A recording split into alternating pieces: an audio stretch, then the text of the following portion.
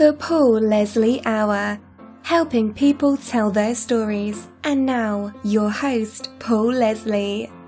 Hey, it's me. Hello and welcome to the Paul Leslie Hour. I'm honored that you're here. You know, the blues is quite a musical art form. It has its origins in the Southern United States, but it has had an influence that spread around the world and continues to this very day.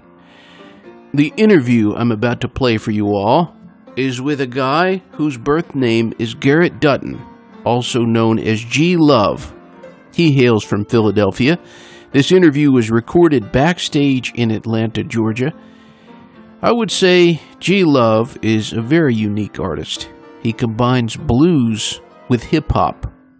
He is a serial performer. Before all the mayhem of last year, he was doing about 150 shows per year on average with his group Special Sauce, and as a solo artist, he's released more than a dozen albums. And we'll be playing that interview for you all in just a moment, but I want to tell you, speaking of the blues, I went to check the mail and was in for a nice surprise. Not only do I see the most recent Jack Jones CD, but as I open the jacket, there it is, the handwriting of the one and only Jack Jones, one of the great singers in American music. There is his signature. Thank you to Jack Jones, and thank you to his team for sending me that. It really warmed my heart. I went out driving around, exploring here and there, and I listened to the album several times, and it's great. And I must say, Jack Jones is a great blues singer. You can help support the Paul Leslie Hour, and I thank everyone who has. Just go to thepaulleslie.com and click on Support the Show. It keeps the show going. Now let me take you backstage for this little chat with the one and only G Love. Ladies and gentlemen, it's with great pleasure we welcome the one and only G Love. I've been waiting a long time to do this interview. Of all the Brushfire Records artists, you're like the last one. Oh, cool, man. Well, I'm glad we got to do it finally. It's a pleasure to do it. So I got to ask, who is G Love? G Love is Garrett Dutton, and that's me. The man himself in person.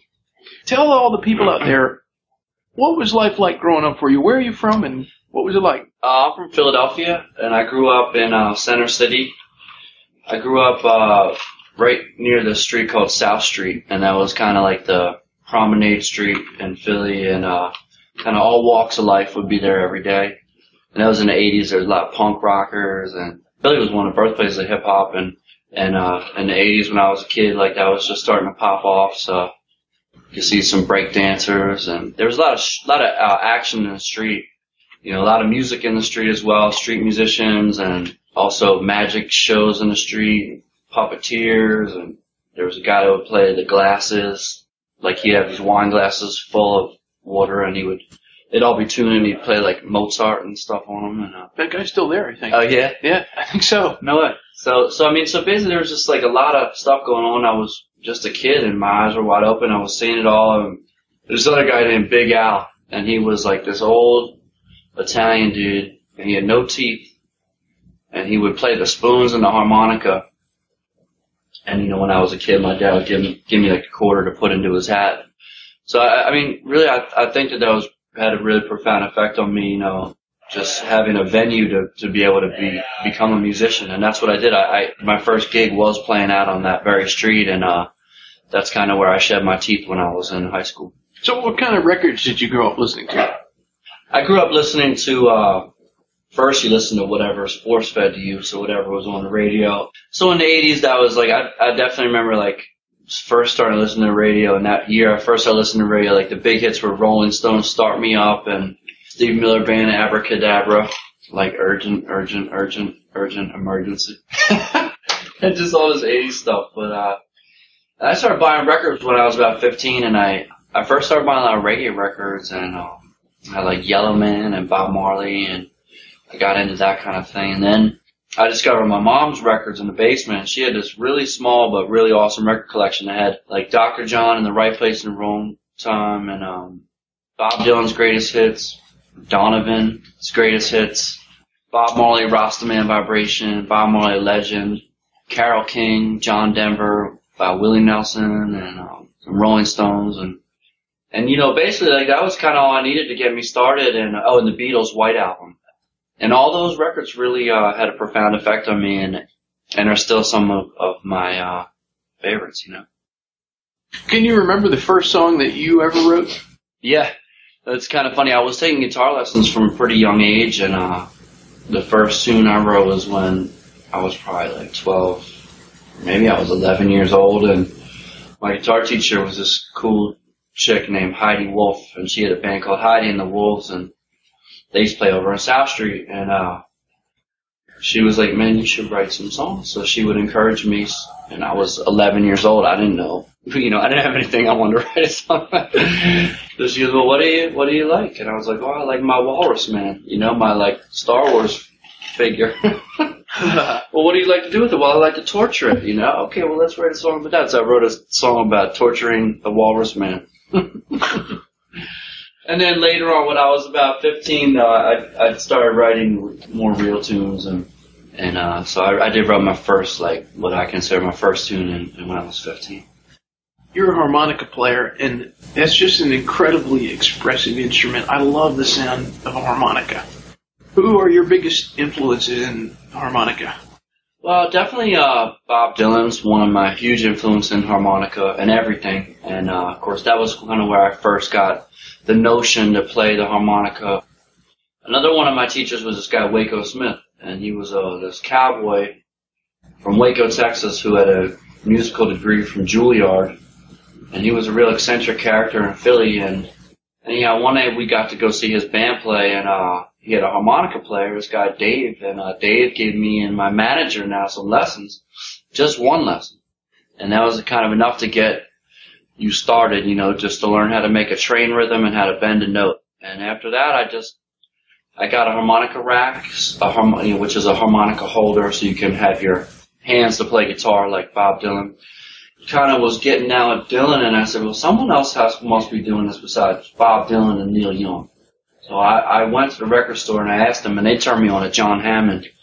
And John Hammond, if you don't know, is kind of a legendary bluesman, or bluesman revivalist from the 60s.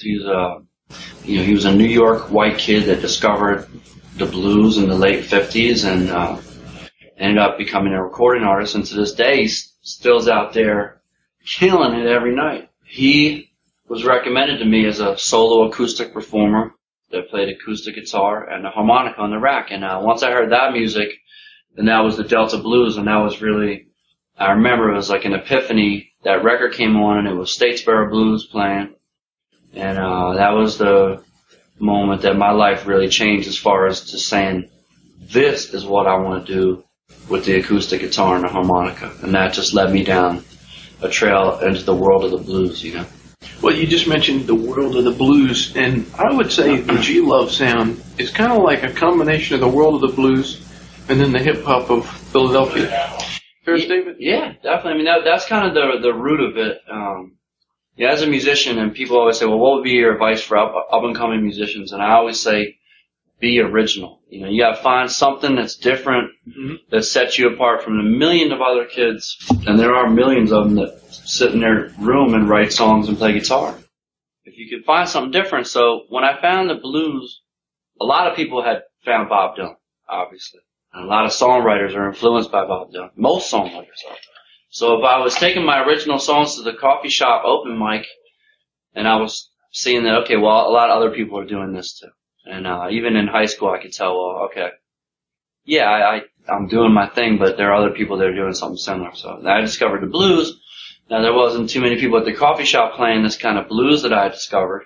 But then I went to a blues jam, and you say, okay, well, there's other people doing that. And then, so continuing to write songs, and I was starting to write songs, blues songs about the city of Philadelphia, about the basketball courts, about the homeless people, about the high school parties, about writing graffiti, and about hip-hop and stuff that I was seeing, and singing about this in this blues kind of way. Eventually, I started rapping, and well, that was the second most important night of my life musically, was I was sitting out on Second and Lombard, and I was busking, and I finished playing one of my kind of street side blues tunes, and at the end of it, I started rapping this Eric B. and Rakim song, Paid in Full, over my blues riff, and I was actually rapping, and I would say, oh, okay, and then the next day I wrote like my first like rhyme, and then I recorded it, and I can remember just listening to that song over and over again, and it's on my G Love Oh Yeah record, that performance I'm talking about. It's called Rhyme for the Summertime. I just remember listening to it over and over again and being like, okay, this is it, man, And then I just knew at that moment that there was no other, white kid playing the guitar or the dobro and rapping anywhere on the earth at that moment. And I think that's probably true. And it was that time that I figured I had something. The birth of the G Love sound. That's it, man. So you've done a number of tours with Special Sauce. What is it like playing solo? Yeah, like 18 years. Yeah? 18 years of tour. Wow. How is it different to come out here and do it solo, which I can't wait to see? Yeah, it's a lot of fun. It's, again, it's how I started, and whenever I play during the Special Sauce show, I always play, 1 to 5 acoustic numbers in between the main set and the encore, just so I can always keep those acoustic roots involved in what I'm doing. It's just me. It's just how I started, and it's a lot more challenging, but it's also a lot more freedom because I can do whatever I want. I can do a 180-degree turn anytime in the show, and I don't have to notify my band, And honestly, the band, we have such chemistry that I can almost do that anyhow with those guys, but might hear about it after the show. But this one, I'm just doing my thing, and I also, again, I play more of my Delta blues roots, so it's less hip hop and more of kind of that street side blues thing. Oh, that's when I'm doing this. I'm excited to hear it. I wanted to ask about one song from the last record. I never get tired of listening to "Won't You Come Home." Oh, cool. What inspired that one? Well, that's interesting because we often have this problem where we record a number of whatever new tunes and old tunes we haven't recorded when we're in the record making process, and then we go to the label and they say, well, we need a single.